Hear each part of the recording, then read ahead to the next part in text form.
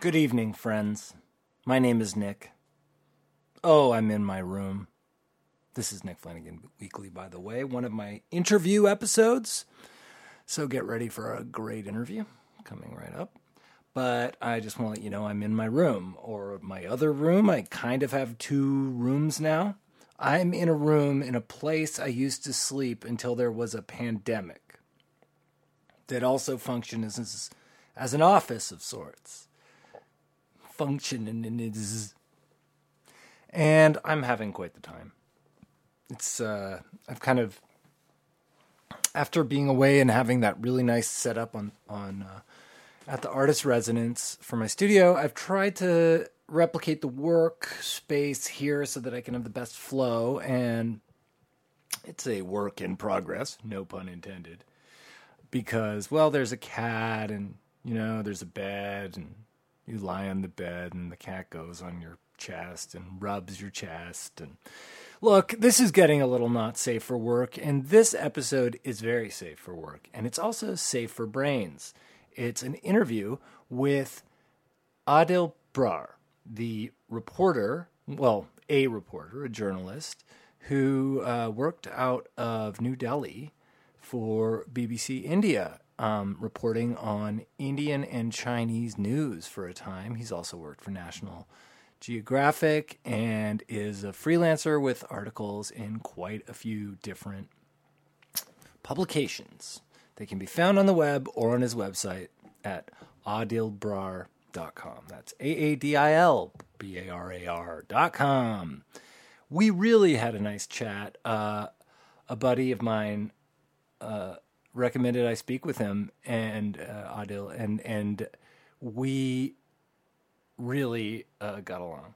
And I really tried to hang back and just listen, because I just want to know a lot more, not just about the world situation or international politics, but about what's really going on worldwide, because media is very often just written from the perspective of whatever country you're in as the protagonist.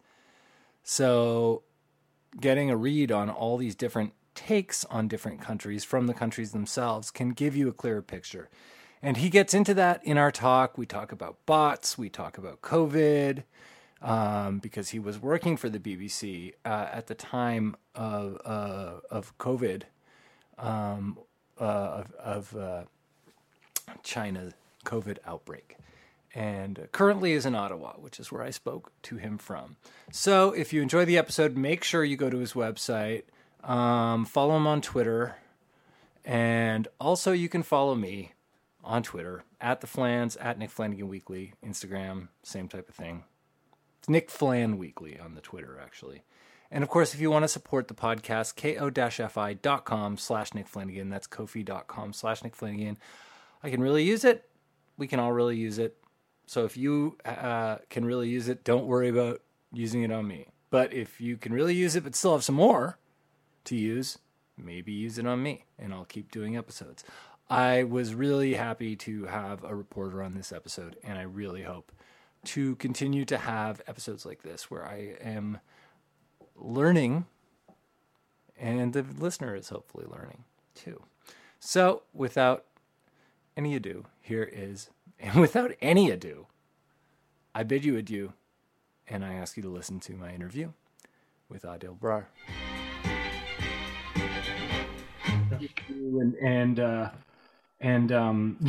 I like to also have some informal parts and joke around, but I also, especially for this one, I'm very interested in gleaning information. So, and I didn't shave because I wanted to really get you comfortable with your COVID haircut and the fact that I've been giving interviews with this haircut, and now I think it's gone viral, and people know me because of this.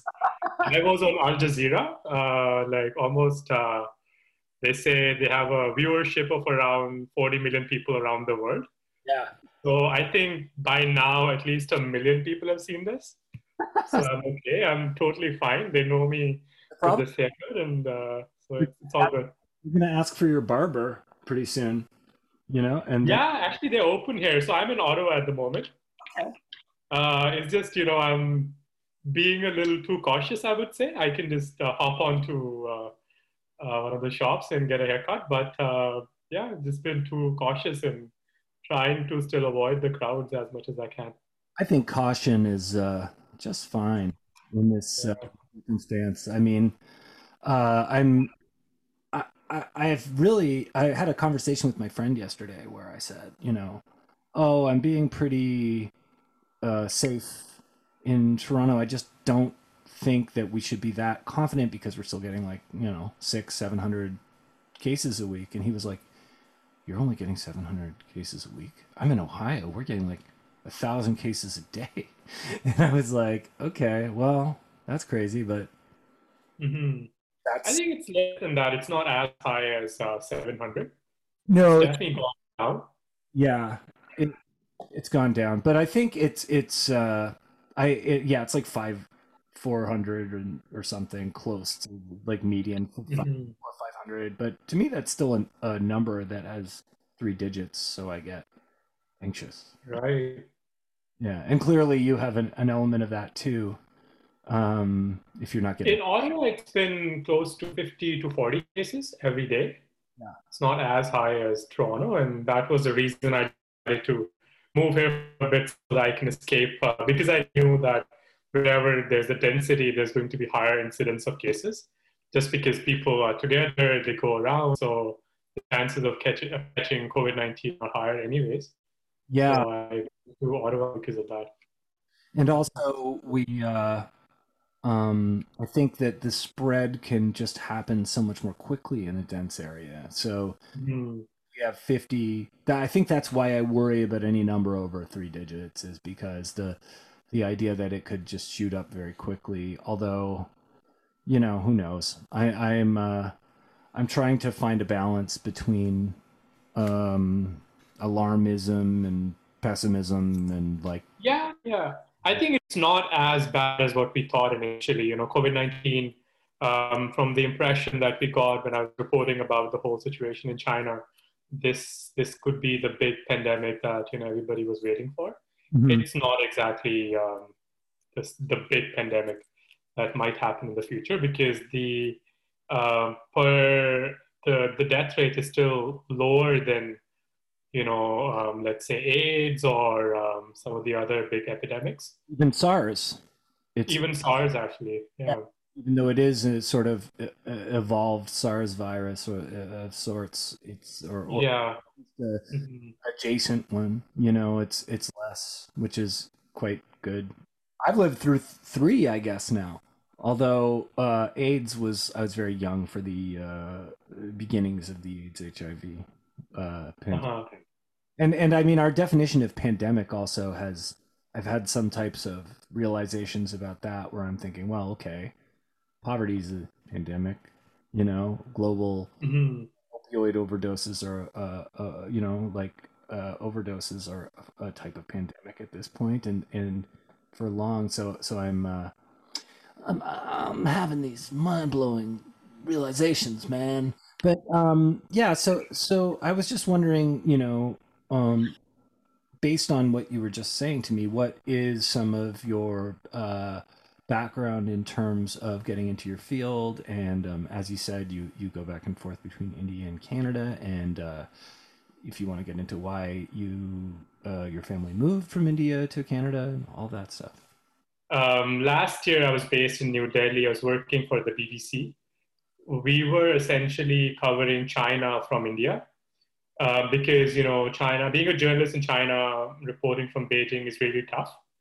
It's not that easy to report from there because getting visas and that type of stuff is really hard to come by. And so the team that I was working with is based in New Delhi, but we did cover China mostly through social media, through the media reporting that's put out there. My interest in journalism just happened to be the case. So I was supposed to go to graduate school, get a PhD, become an academic. Then I realized that it's not really something for me. It was too too complicated, too much, it's up there in the ivory tower. People talk to each other. It's like a closed circle. You're basically confirming each other's biases, and you're not really, stepping outside your circle of friends and colleagues and, other academics. And that was something I didn't like. And so at one point I started, reporting just, random stories that I happened to come by. And I got like some success from sending these stories, and I got published initially. And thanks to that, I've just taught myself. Like, I didn't go to school for journalism. I pretty much self-taught, and I pretty much learned from people, and that's what I'm still doing.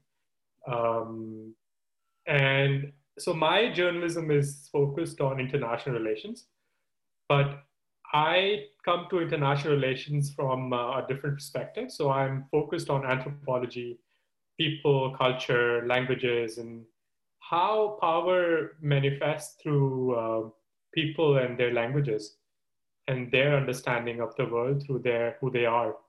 Not really, what Putin is saying, what Justin Trudeau is saying, Mhm. what Xi Jinping is saying. Those are easy things to do, but then how does power sort of flow through the system and through people and cultures? So that's what I'm really interested in reporting about. Yeah, so I did some reporting on China, and since 2017, I've been covering China and international affairs. I've done some reporting on Canada-China relations, primarily on, Canada was trying to sign a trade deal with China back in 2017. So Prime Minister Trudeau went to China, and that was one of the stories that I covered. And that sort of, from there, China has become such an important country that everybody has to, acknowledge that fact, and we have to look at that. Being a journalist, I couldn't ignore, what China was doing in international affairs, and then pandemic happened, and now everybody was sort of, not aware of how China was transforming the world. All of a sudden, has to acknowledge that reality. Um, and yeah. That's all very interesting. I was just scratching my nose in front of you and felt self conscious. I think I might also have a spot, but that's fine. Spots on your nose happens. These are anxious times. For China, that's really, there's two things you said there that really stood out to me. Although it's really interesting, I also became somewhat self taught, which is a misnomer when you don't go to university. It's really like you are taught by things that are not in the school. You read books, you watch the things, and animation writing and even stand up and all kinds of things have been learned on the fly. And I think that the great thing about that is curiosity feels so natural in that, and discovering your passion almost feels easier because you're external of an academic environment. The pressure is off that you have to do this, you want to do this, Right. and so I think that's a great thing. And also I was wondering, with that in mind, because the internet is proliferated with many people who do consider themselves self-taught and informed, but then they wind up having, as as someone who sounds like you really study social media, they come to conspiratorial conclusions. They rely on unstable facts, so it's a strange way, not unstable, but questionable facts, sometimes evolving facts. How do you distinguish yourself professionally from that type of, what would I call it, like hive internet hive mind of people who think they know but they don't really know? That's a MTV Cribs. No, MTV. That's a really good question. And the type of work that I did for the BBC was essentially looking at that, particular aspect, how we deal with disinformation and misinformation that's out there. I think you have to start from a point you have to acknowledge the fact that, powers, states and countries use information to achieve a certain goal. And everybody does that. It's something the US does it, China does it, any country in the world. It's part of the framework how we understand international relations, and it's part of that whole process. But then it comes down to what are the countries trying to achieve from this sort of process of, publishing misinformation or disinformation? What are the values, and are those values really changing? Like, let's say the US now, it's not the same what it was in 2016 or before. So we have to be more cautious about what we read in the media when President Trump says something or his press secretary says something. So you have to focus on the value system and who is saying what and why are they saying that, where are they coming from? And you have to be mindful about that.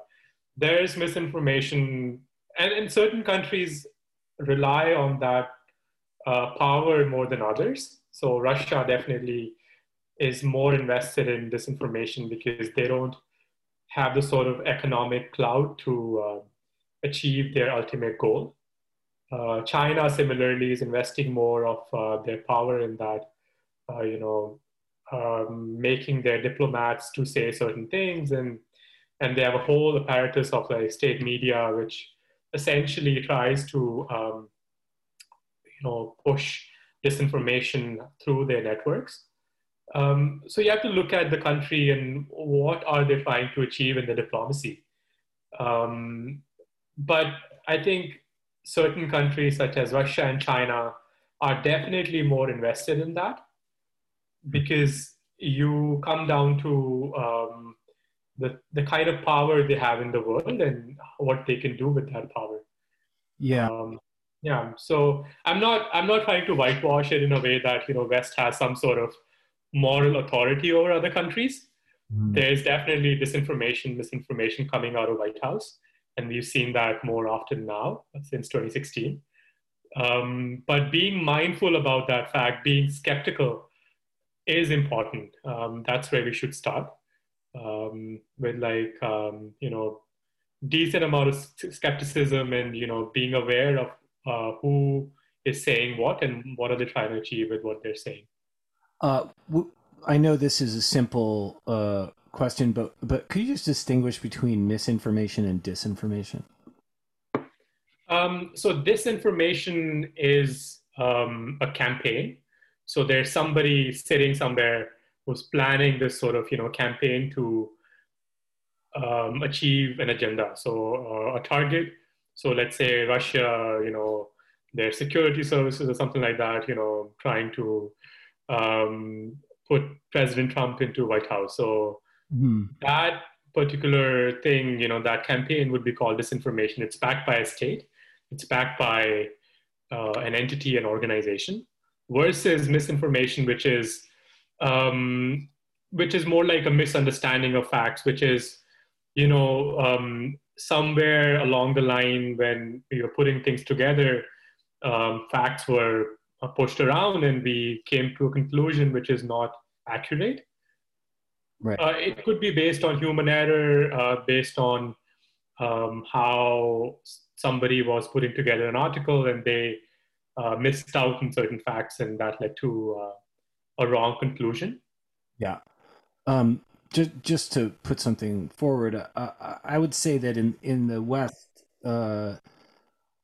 especially North America, it seems like misinformation is one of the things that is powering, you could call it like the citizen divide. And I mean, I do hate to say it, but I think the more toxic misinformation might be on the Trump supporting cycle, because I just think there's a lot of people with financial gain, whether it's from capitalist ventures like like new drugs, natural solutions, all this type of thing, alternatives to government offered programs. I know there is disinformation from the Trump campaign, but it also seems like there's no plan. He just gives misinformation times. And whereas I would say, obviously, someone like Pompeo or John Bolton, that's more disinformation or very skewed information that they're giving. And sometimes no plan or confusing people is itself disinformation. That's what Russia prides itself in. They like to sow discord and confusion, and then achieve a goal in the midst of confusion and fog of misinformation. So, and I think, yeah, I mean, President Trump does look like sometimes he's trying to confuse people, but then there might be an ulterior motive behind that, which only comes to light when you start connecting dots. And I think it's like with this whole postal service stuff, like initially everybody was like, why is he trying to do this? Why is he trying to confuse people? But then you see that by confusing people they wouldn't vote, and that he might stay in power. So yeah, I think at times this whole distinction between disinformation and misinformation is blurry. It's not that easy to distinguish, and depends on what is being targeted and what are people trying to achieve from that. Yeah, and misinformation also could have a presumption of lack of motive, whereas disinformation almost never would, and that can be something. And you're saying that that's why things that could be perceived as misinformation are still disinformation. Yeah. So we don't know. It's hard to attribute disinformation campaigns. Like I worked on that. Like I've tried to work on this whole 5G conspiracy theory. The 5G towers, and they are spreading COVID-19. We could trace it back to Russia. RT was the one which was, trying to spread that. And initially, it was difficult, and it's still hard to attribute disinformation, because now you can pretty much set up an entire troll army on Twitter and run a campaign with a small budget. You don't need to invest a lot of money in that, and then you can use VPNs and all of that stuff. So it's hard to attribute who is the ultimate owner of this disinformation campaign.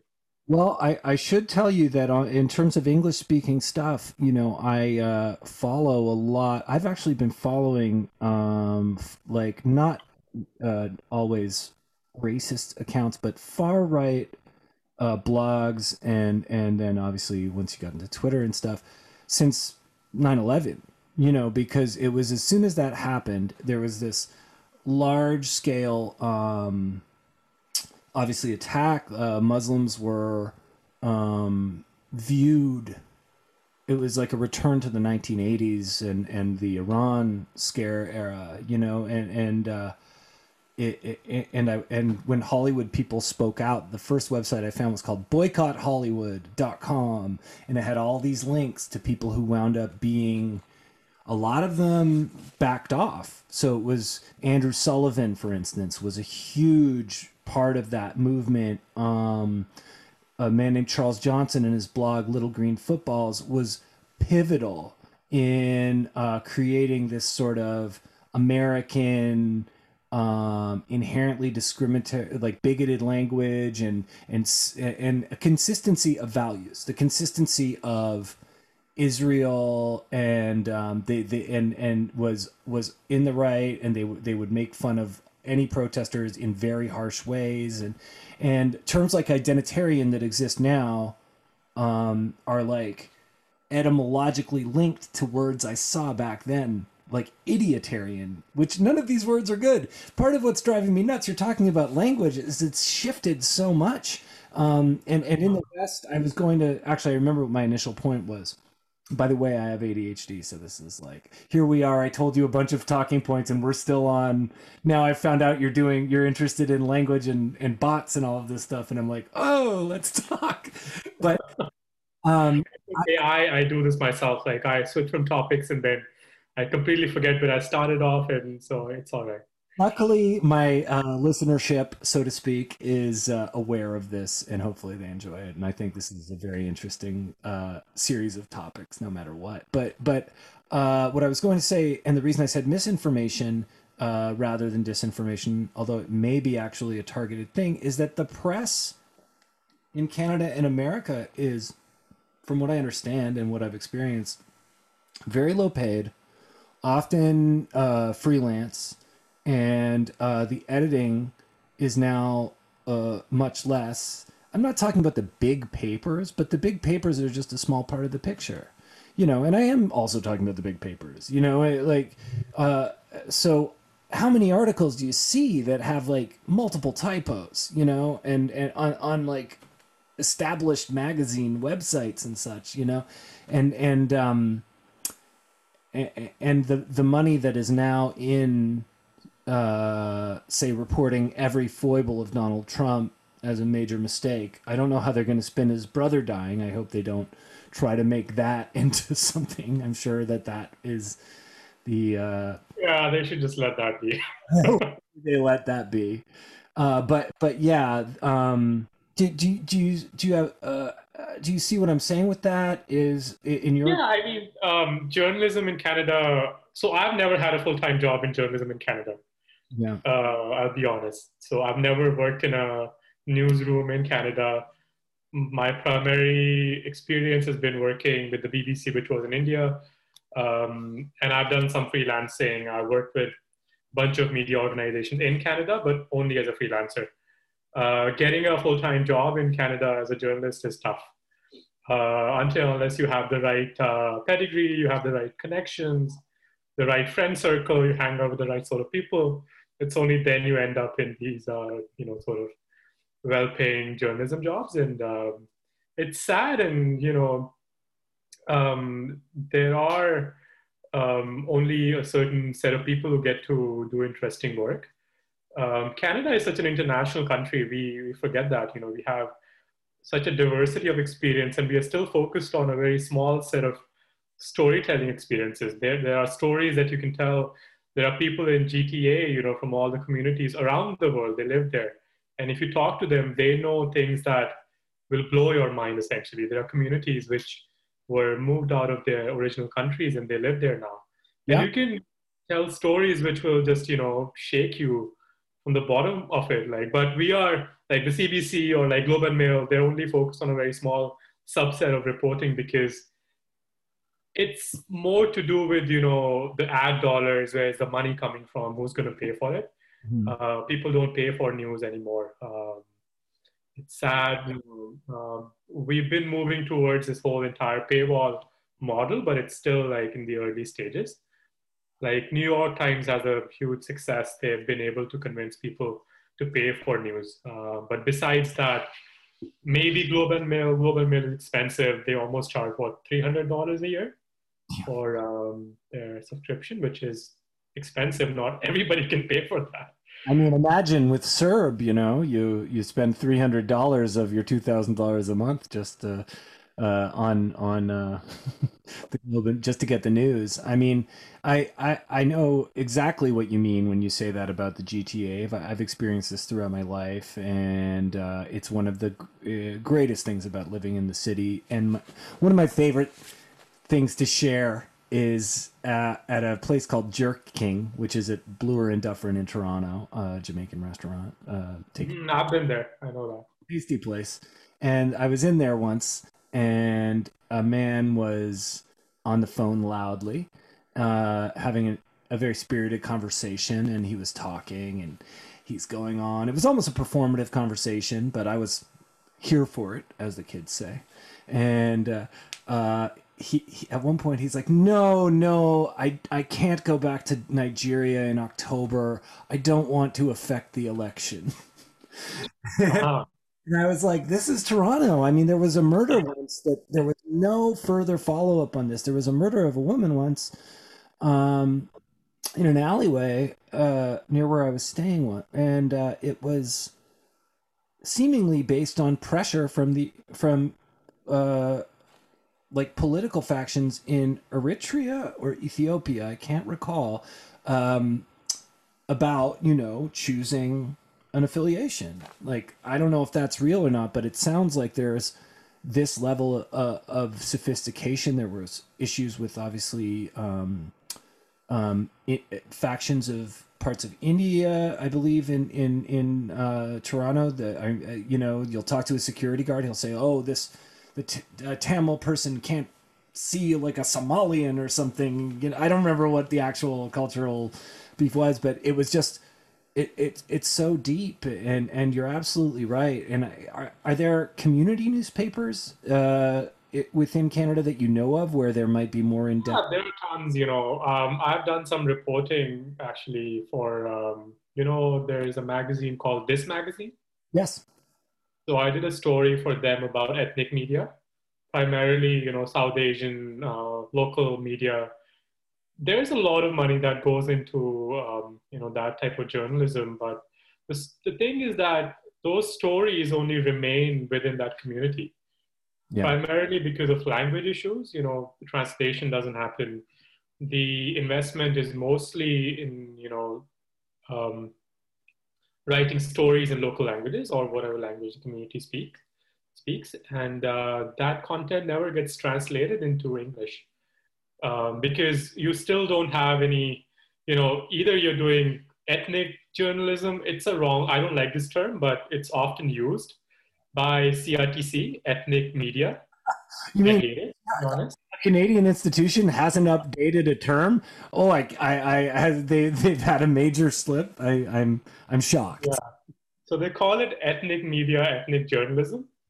But yeah, and that's where, we are pretty much, if we want to move away from this, from this whole paradigm, we'll have to acknowledge the fact that there are people within the Chinese community, people within the South Asian community, and other communities all across which do amazing journalism, and they have stories which are more international than any of the stories that CBC might have on their page.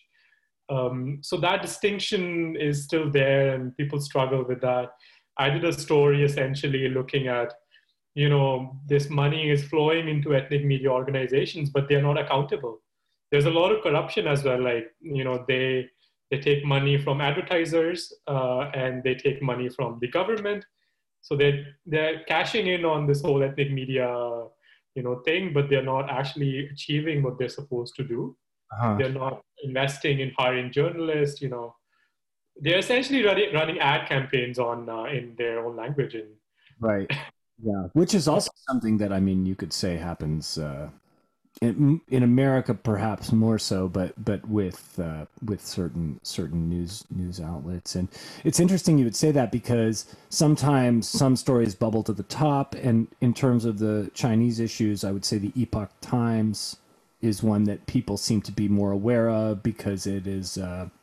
I didn't even really follow this story because there was something when it gets into sort of war, propaganda conflicts, for lack of a better word. There's just so much in China, specifically in East Asia, that is very complicated, where two things are true at once, and there's no question the repression of, like, probably Falun Gong is, like, very strong, and Rohingya, the Uyghurs, and it goes on. But I also, as you were saying, sometimes you wonder, well, who's the other party funding this? Who is benefiting external of this repressed community? Mm-hmm, mm-hmm.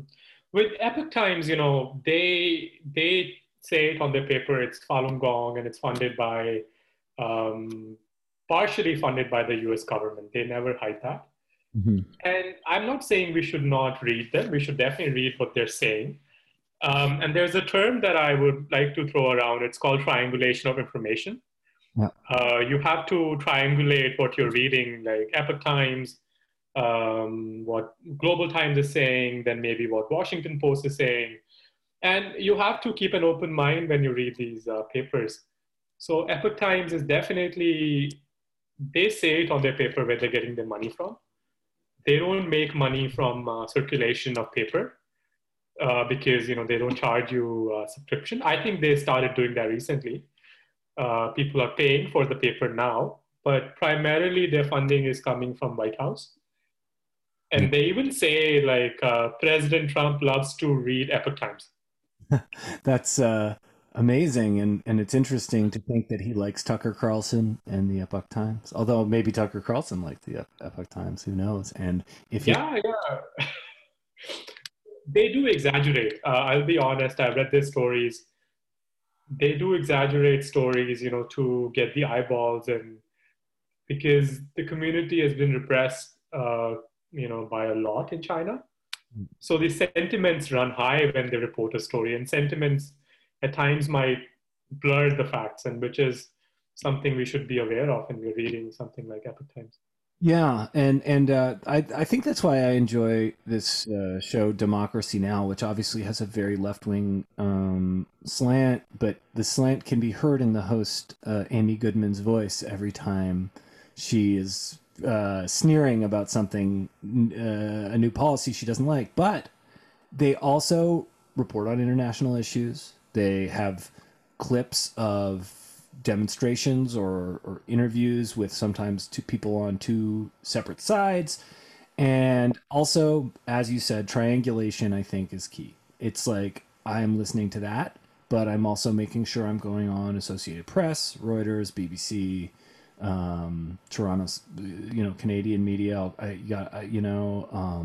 On and on and on, because there's so much information most likely that goes through the cracks of one story, but another story might seize on.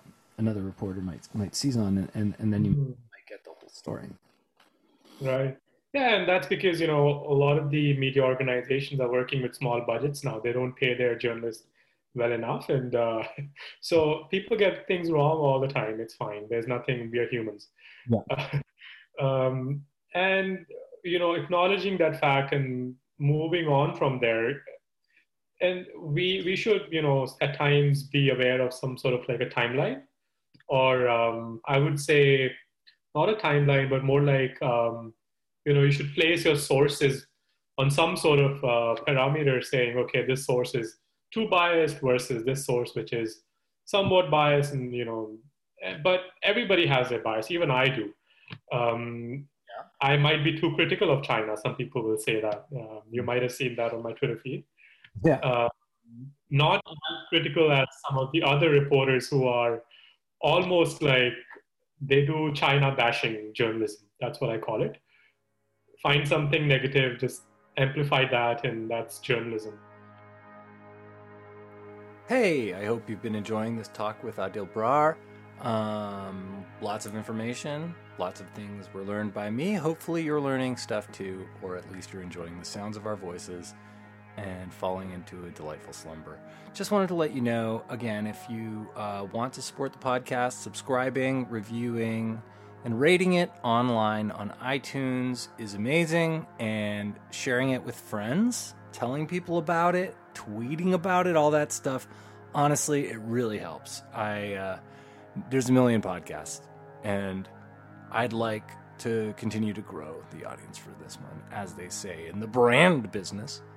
So the best way to do that is by sharing and stuff like that. Also, if you do want to support the podcast financially, you can become a patron at patreon.com/Nick Flanagan or ko-fi.com/Nick Flanagan. I know I'm not great at updating it or anything, but I do try to put out multiple episodes a week. So you will be supporting me doing that, and I will get it together to offer a lot of patron-only perks. And I have in the past, and I will update those very shortly. Also, I feel like there was one last thing. Oh yeah, I have a newsletter.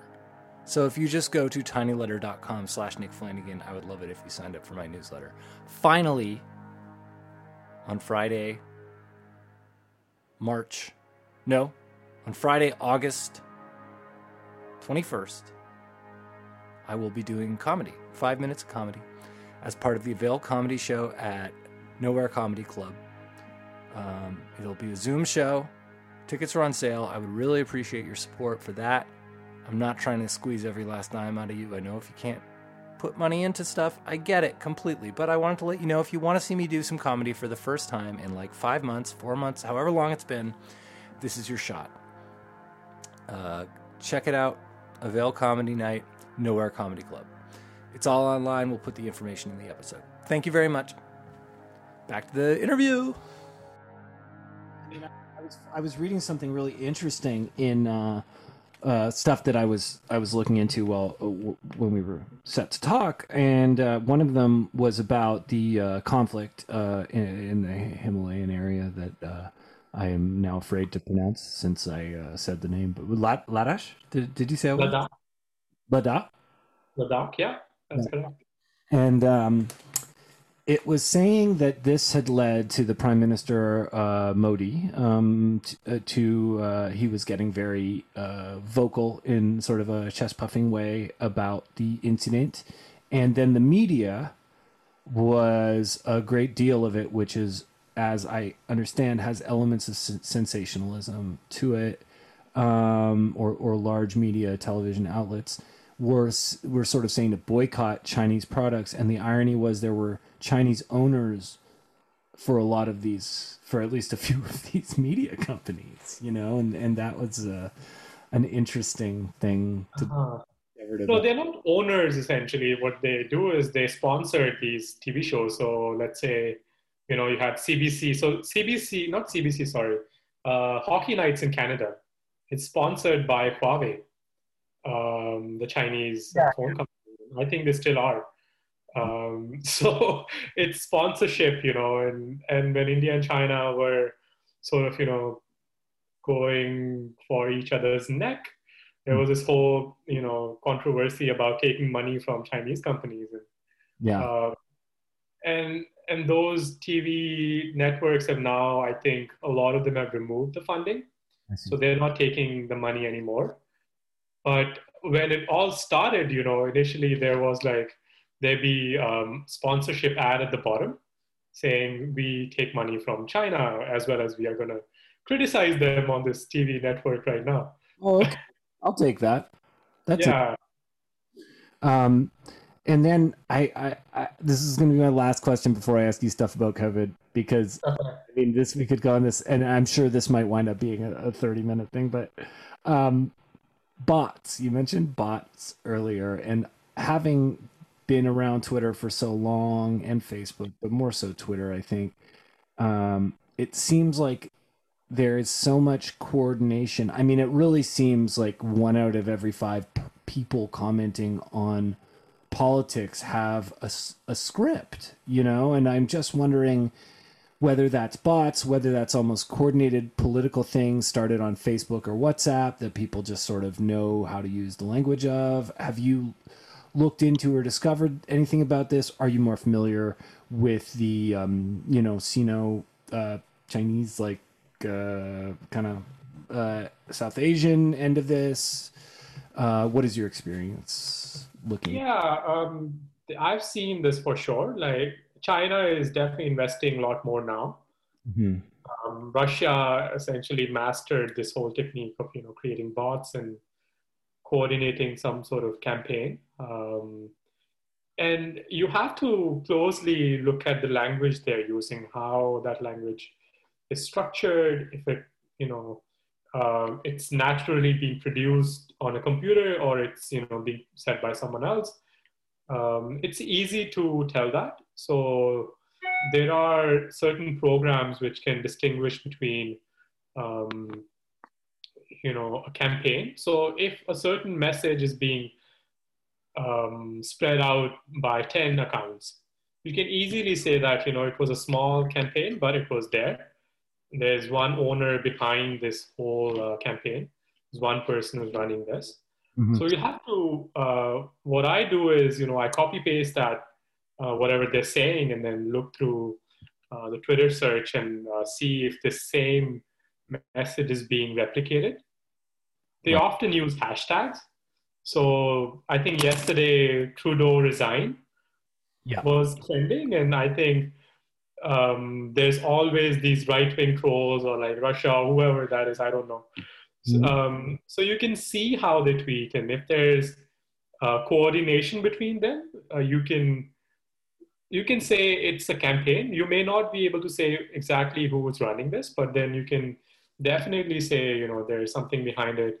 China is new to this whole thing. They are not good at it. They have tried it, especially during this whole India-China, the conflict stuff. They tried to learn from Pakistan, which is the arch rival of India. And so there's a coordination between China and Pakistan. There's a whole history behind that.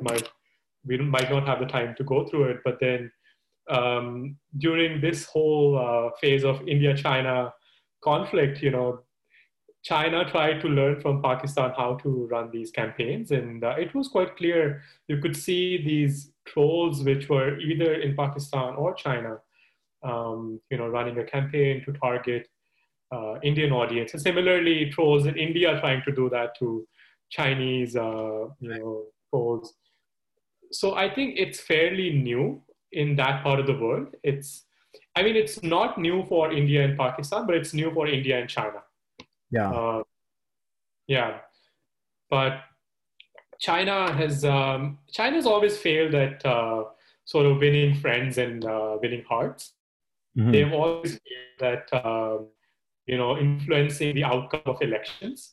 So you can see that in Taiwan, which is next door, they've not been able to achieve the outcome of changing the government on the island. They wanted the president Tsai Ing-wen, the DPP candidate, to lose during recent elections, and they failed at that.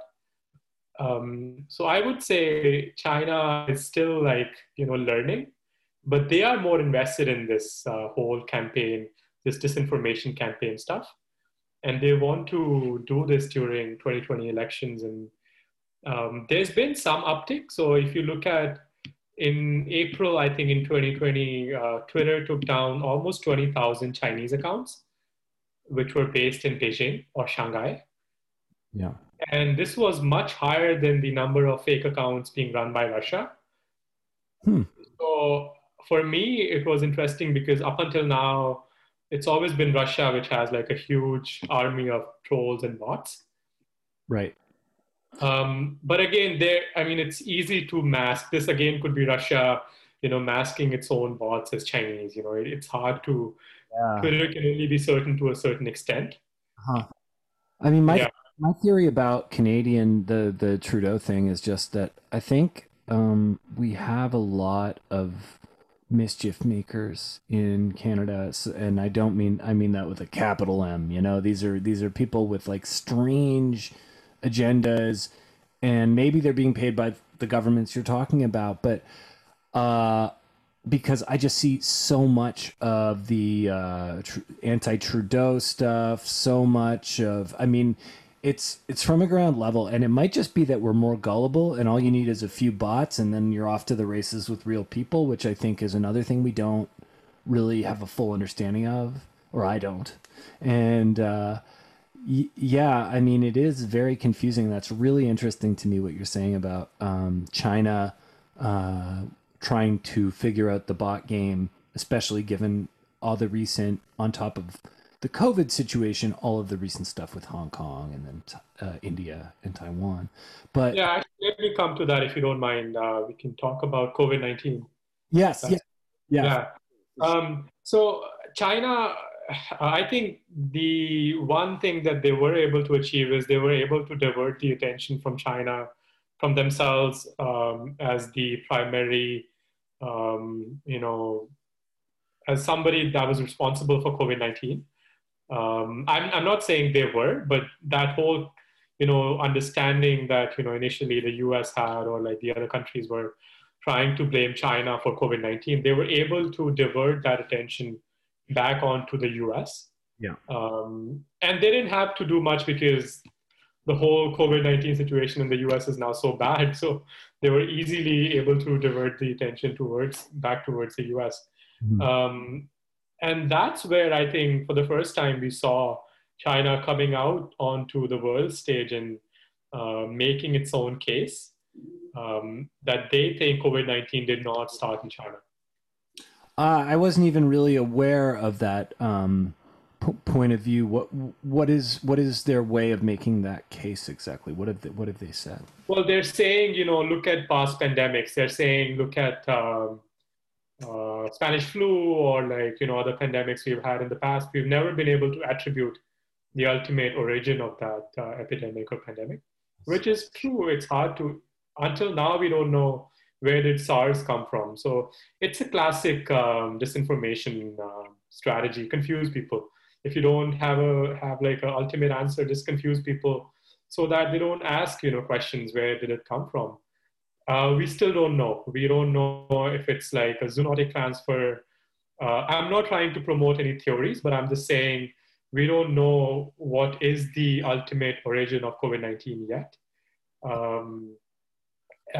Just like SARS, we've never been able to attribute the intermediary animal between the bats and the civet cats. Mm-hmm. Sorry, the civet cat is said to be the animal which was responsible for spreading SARS to humans, and which is not like 100% sure, thing. Scientists are still like, discussing this. So China is using that whole confusion to make its own, argument that, China may not have been the country of origin for COVID-19. With that in mind, as someone, you were covering the Wuhan situation, and so you've been witnessing COVID in a lot of ways from the outset. Am I correct about that? Yeah, so I was not based in Wuhan. I was mostly based out of New Delhi, from where we were reporting. So we started seeing the reporting on COVID-19 during the first week of January. And a colleague of mine who's older than me, she had reported on SARS back in 2002, and she was like, this is something big. I was initially dismissive. I was not so sure, I'll be honest. But then as we got into the third and the fourth week of January, that's when Xi Jinping and all the other party leaders got together and they were like, this is something serious. We need to address this. But there is a whole period between 31st of December and 25th of January when the CCP members got together. So those 3 weeks actually. So those 3-week period, that 3-week period could have been something China could have done things differently. They could have stopped the spread of COVID-19 in China. And I think that's where even the WHO is to an extent culpable, that they didn't raise the alarm soon enough. We don't know exactly what happened there. WHO is not being entirely transparent about what they know. Now they've acknowledged the fact that they knew COVID-19 was being transmitted from human to human around 31st of December, and they raised the alarm through their local office in China. But then the US had shut down its own health office in China some time back. So they didn't have anybody on the ground who could have coordinated with the WHO. So I think we will need like a proper investigation to ultimately attribute who could have done things differently so that a lot of people wouldn't have died because of COVID-19. Yeah, and just to sort of move into one of the more the here and now is the Russian registering of a vaccine, and something I was wondering about that was your opinion on if our understanding of this vaccine and the general suspicion in the West is based on an accurate perception or on a media presented perception, or if it's colored by that, or if it's both. Yeah, I think the concern is valid because they haven't completed all the trials. I think they've just done like first or the second trial. They haven't done the third trial. As you know, developing vaccines is not that easy. I don't think Russia has a vaccine.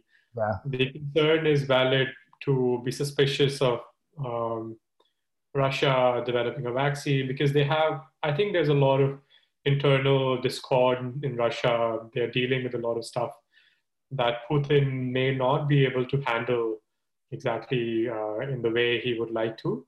Mm-hmm. So this whole vaccine gamble might be to calm his people down a bit. because COVID-19 was and still is pretty bad in Russia. Um, the reporting has been there's been some reporting by the BBC. BBC has a huge office in Moscow. I think that's the most reliable source we have at the moment. They've been reporting about this, doctors committing suicide, jumping from the window, mysteriously dying here and there, just like what happened in China, where one of the famous doctors who tried to raise the alarm, and they died because of COVID-19, and some of the other people who've disappeared. Yeah. There's one of the bloggers in China who's still missing. We don't know where he is. Sinister things, and wrapping up, I'm just wondering if you think that globally, in terms of misreporting, underreporting, suppression of numbers, is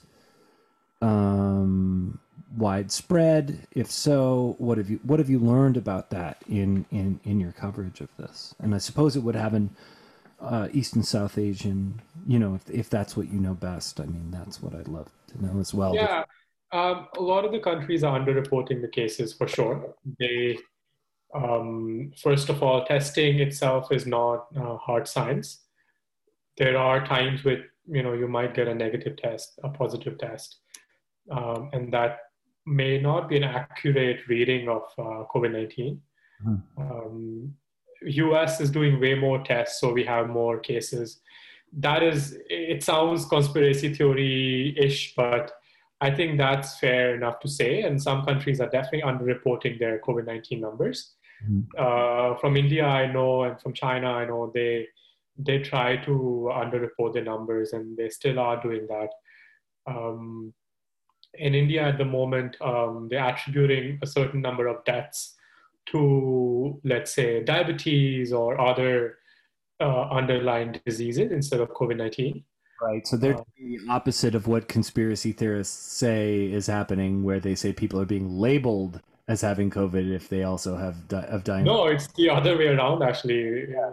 In India and other places, people are dying because of COVID, but so there's a thing called comorbidity. So they could have died because of, they had an underlying condition like diabetes or hypertension, which was worsened because of COVID-19. But in the report, in the medical report, they'll say the person died because of hypertension, not COVID-19. Yeah, so that attribution becomes a problem, and it's a very politically loaded thing now, because countries know that the way you report COVID-19 will ultimately have an impact on how you recover, how your economy will come back, how much foreign funding are you going to get for investment, and it's an interesting information landscape we have ongoing. In the US, I'm not so sure about the US how numbers are, because I'm tracking more about what is happening in India and China. That's really the focus of my journalism, and I'm not so sure about the US. So I should not say exactly how things are in the US, but I think the US is doing more tests, and that's why we have the numbers are looking like crazy and they're big, but I might be wrong, so I don't want to comment on that any further. But in India, I can say for sure, doctors are misattributing the deaths.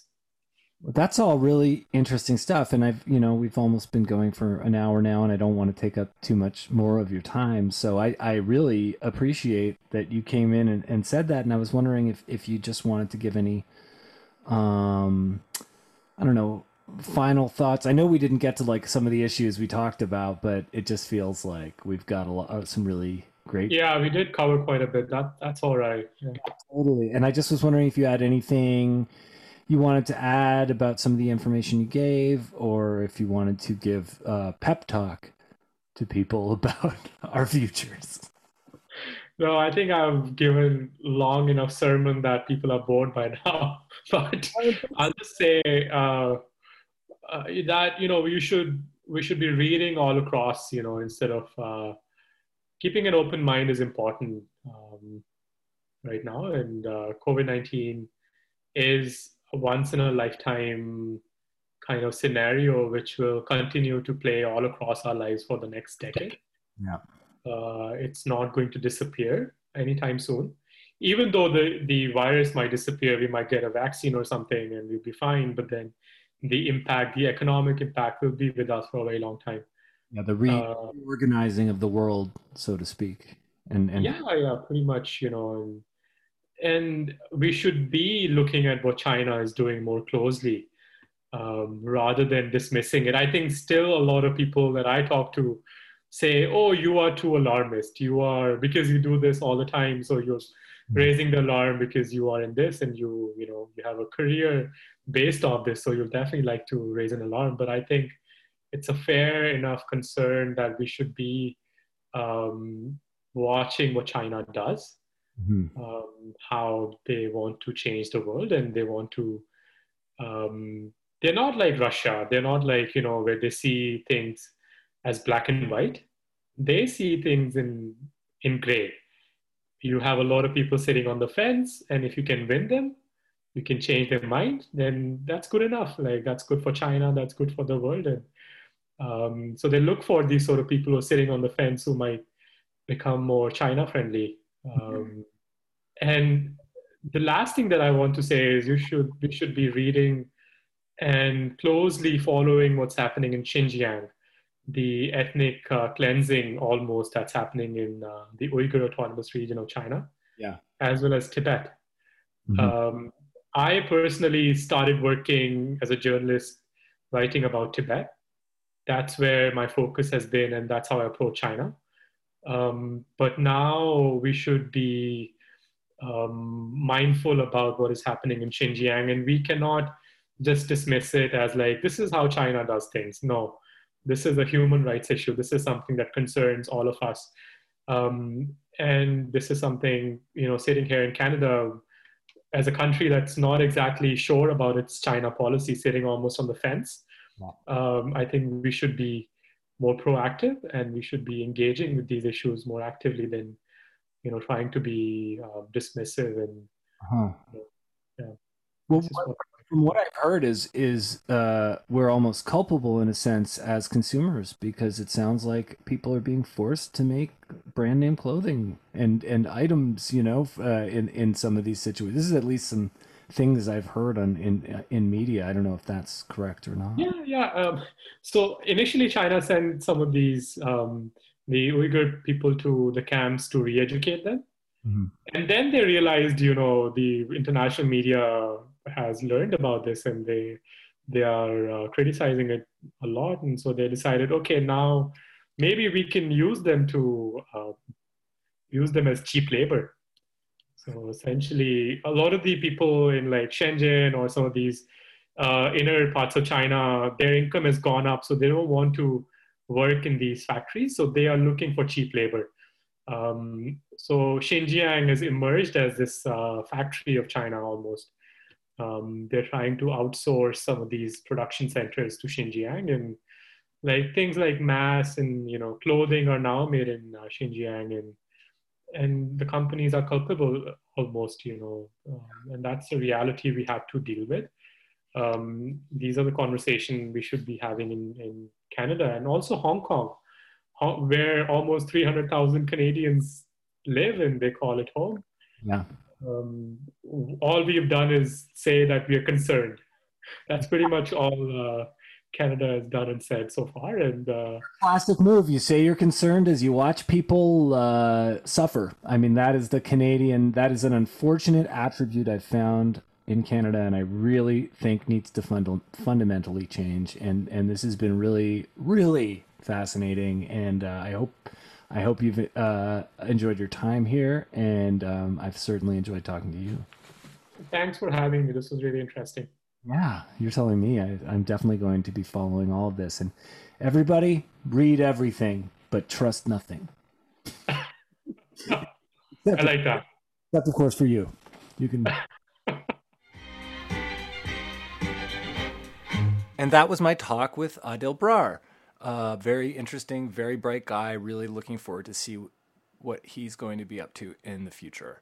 And hopefully his message to triangulate your gathering of information is taken, because I think that's one of the most useful things that he said in the episode. It's just so important for us to be aware of what biases exist, because everything's got a bias, and take in a lot of it and take them in with a grain of salt that you throw behind your shoulder, and then it becomes a pillar of salt, and it's Lot's poor wife.